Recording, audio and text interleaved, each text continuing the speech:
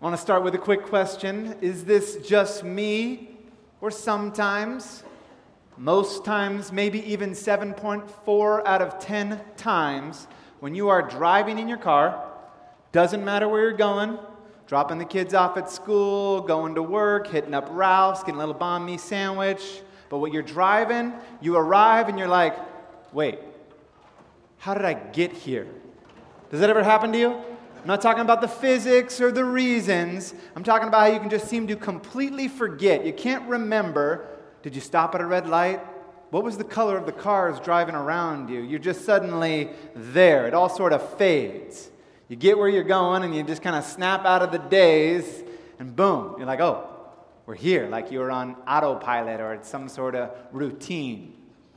I think about this. Late into the night, I think about this. I don't know what it means, so I do what you do when you don't know what something means. You Google it.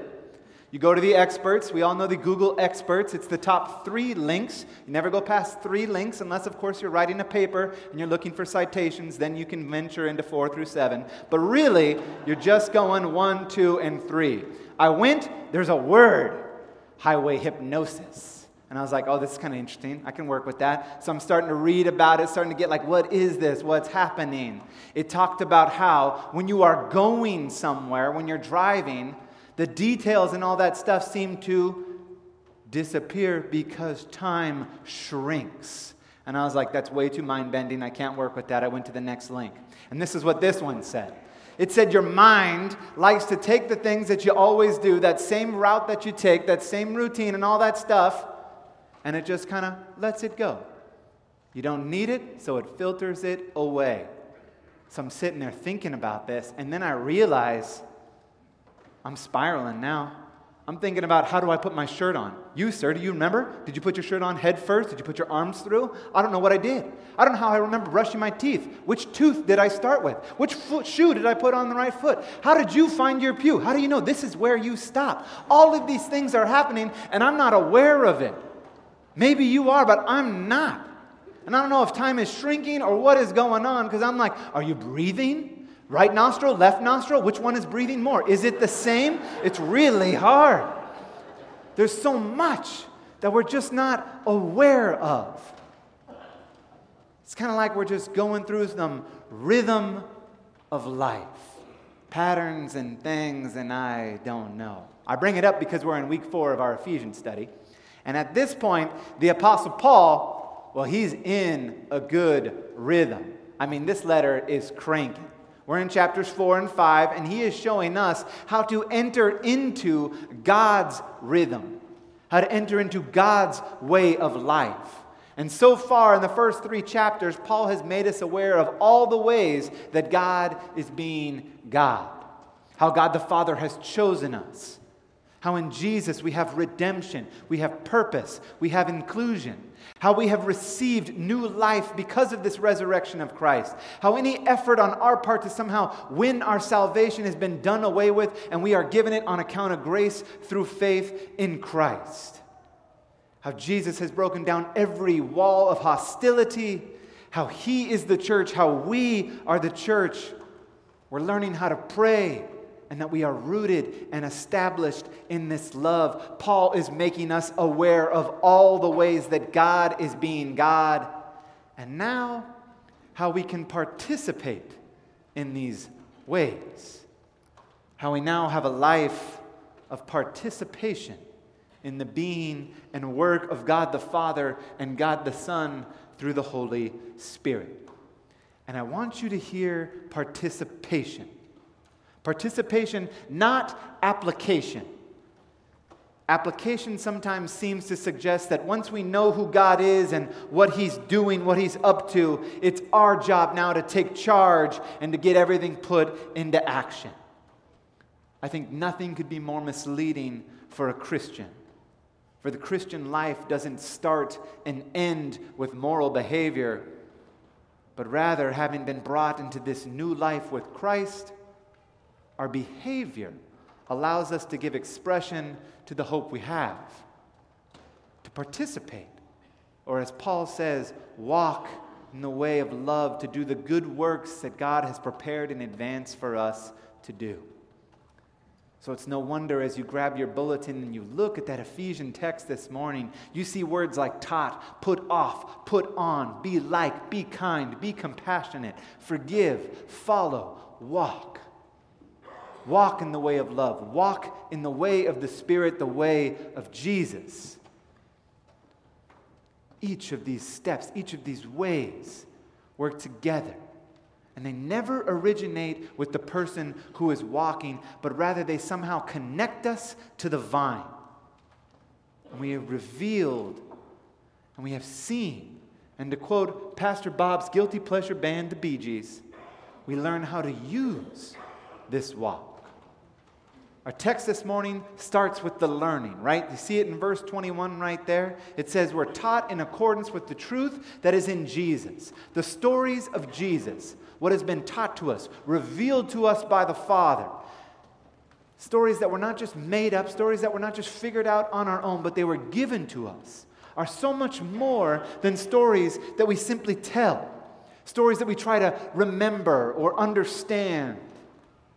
But rather, these are stories that make us aware.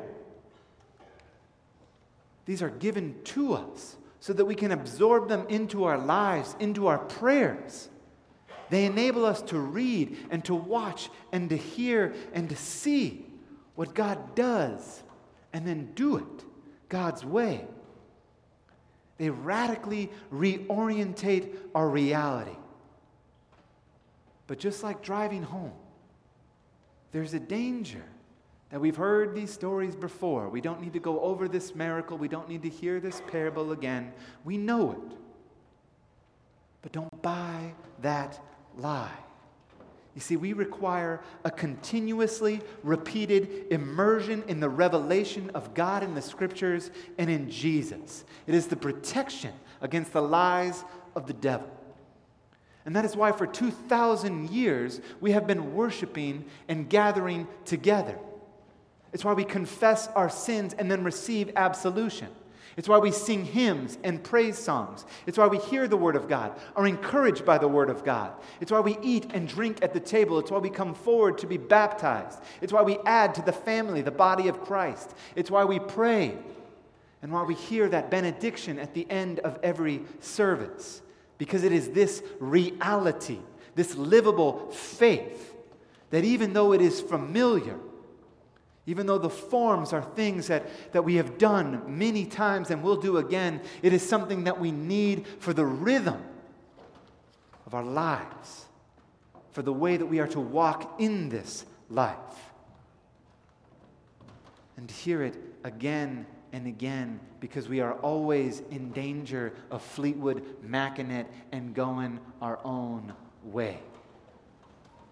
So we go back to what we have been taught, what we learned. We go back to the foundation. We go back to the gospel. Taught to put off the old ways of doing things, those routine ways of doing life. The things that lead us off the path, the sinful ways that have now become habits or hang-ups. Ways that somehow shape our life to our own liking, shape God to our liking, so that we can constantly customize and change God and the way we want to live. And as you read Ephesians and you go back and look at chapters 4 and 5 this week, following along in our reading plan, we are told to put off this falsehood.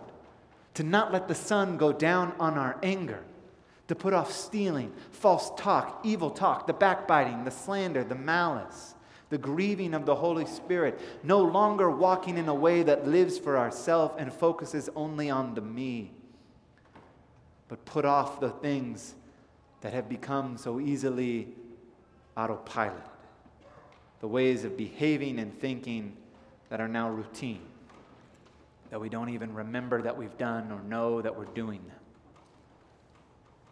But before you jump to the conclusion and you say, oh, I've heard this one, don't do this, do that. Before you get, okay, change the routine, I'm going to do it, I can do this, here we go. Before I put on the new self, I want you to stop right there at verse 23. Do you see it? Made new in the attitude of your minds. Paul is reminding us that it's not just the actions, it's not just the motions, but it's the attitude, it's the heart, it's the mind. You have to be aware what you are doing, why you are doing it, and more importantly, you have to be aware of how you can do it. It's in the thinking, it's in the awareness of Christ Jesus, and only there where we can. For it is when we forget about Jesus and we are not aware that the trouble starts. And unfortunately for our friends in Ephesus, after Paul saying, I pray for you, I thank God for you, you're doing such a good job, we find out in Revelation that they have forgotten their first love. They were doing the actions, they were spurning the evil, but they had forgotten. Why? They had forgotten Jesus. You see, Jesus Christ alone is the one who renews, the one who makes new, the one who time and time again, who when you have found yourself on the wrong path, going the wrong way, who comes to you. See, we can try to crawl back. We can say that we know what we're doing, we know what we should be doing, we should be able to do this, but we're going to find ourselves screaming out just like the Apostle Paul in Romans chapter 7. Why can't I? How come I can know, but I can't do? Why can't I stop this, overcome this? Why can't I conquer this? We've been caught up in the actions. Renew our minds. For our way of misthinking is that it is us who overcome. It is us who blaze the path of the way. It is us who lead. And when we find ourselves broken or lost, we shouldn't just try to pick ourselves up. Rather, we should cry out. We should pray, Lord, save me. Lord, I don't know the way. Lord, I am lost. As King David has cried, create in me a clean heart, O God, and renew your spirit within me. Put on me a new self. Put on me you, Lord Jesus. It's why we baptize. We get baptized to receive what God has done for us in Christ Jesus, His actions. Knowing that the negatives of our lives don't define us, but rather His positive ones do. For He has put Himself on us, completely covered us, created us new in true righteousness and holiness, marked us, given us His Holy Spirit, His pledge of our inheritance and the redemption to come. He has made us His own. Now, we are good Lutherans and we know our catechism. We know the nature of baptism, the blessings of baptism, the power of baptism, and all that baptism indicates. But have you ever stopped to wonder, why does God want to baptize me? Why does God want to put His name on me? I think we can spend a lifetime searching for that answer, but I know for certain it's this, that He wants us to be aware. He wants us to be aware that our baptism, our salvation, is not just something that God does in His day and then forgets about it. He doesn't put His name on you, make you His own, and then just kind of go about it and get there and be like, oh wait, what did I do today? Who was that again? No, He wants you to be aware just how much He loves you personally. He is not embarrassed to get mixed up into your messy life. He is not embarrassed to walk with us, to stand beside us, to put His name on us. He simply gives Himself to us so that we can be, by His Holy Spirit, constantly in His presence, and He can make us personal participants in all of His work, empowering us to be present, to live, and to be aware, to notice, to be kind, to be compassionate, to forgive, He wants us to know that there are things that will be forgotten. Knowledge will pass away. Kingdoms will change. What shoes you were or wore will change. How many Thin Mints you ate last week will go away. Thank you, Jesus. What car you drove. But you, He will never forget you. Your name is engraved in His palm. You are the apple of His eye. We are told that faith, hope, and love are the greatest things. But our faith will be seen. Our hope will be filled. But His love for us and our love for one another will last for all eternity. The way of love isn't something we get and then use as we'd like, or some skill that we acquire to use and do as we please. The way of love, the way of the Spirit, that is the active presence of Christ Jesus in us, participating through us, living in and with us. That is the way. The way of walking in our homes, in our neighborhoods, in our workplaces, in our church. Aware of our worth in Jesus Christ and aware of our calling that we have received. For God uses us just as we are to give Him praise, to witness, to serve, to help, to heal, to care, and to love. Those are the things that are worth doing, worth being aware of, because those are the things of Jesus.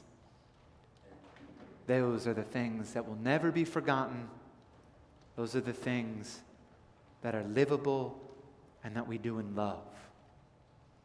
And so we walk in His way with our eyes open, with our hands out, ever ready to receive and to share, knowing exactly where we're going, knowing exactly how we get there, and knowing exactly who it will be that will be there waiting for us. Steadfast in love, died and rose for you. Amen. Let us stand together and confess this creed.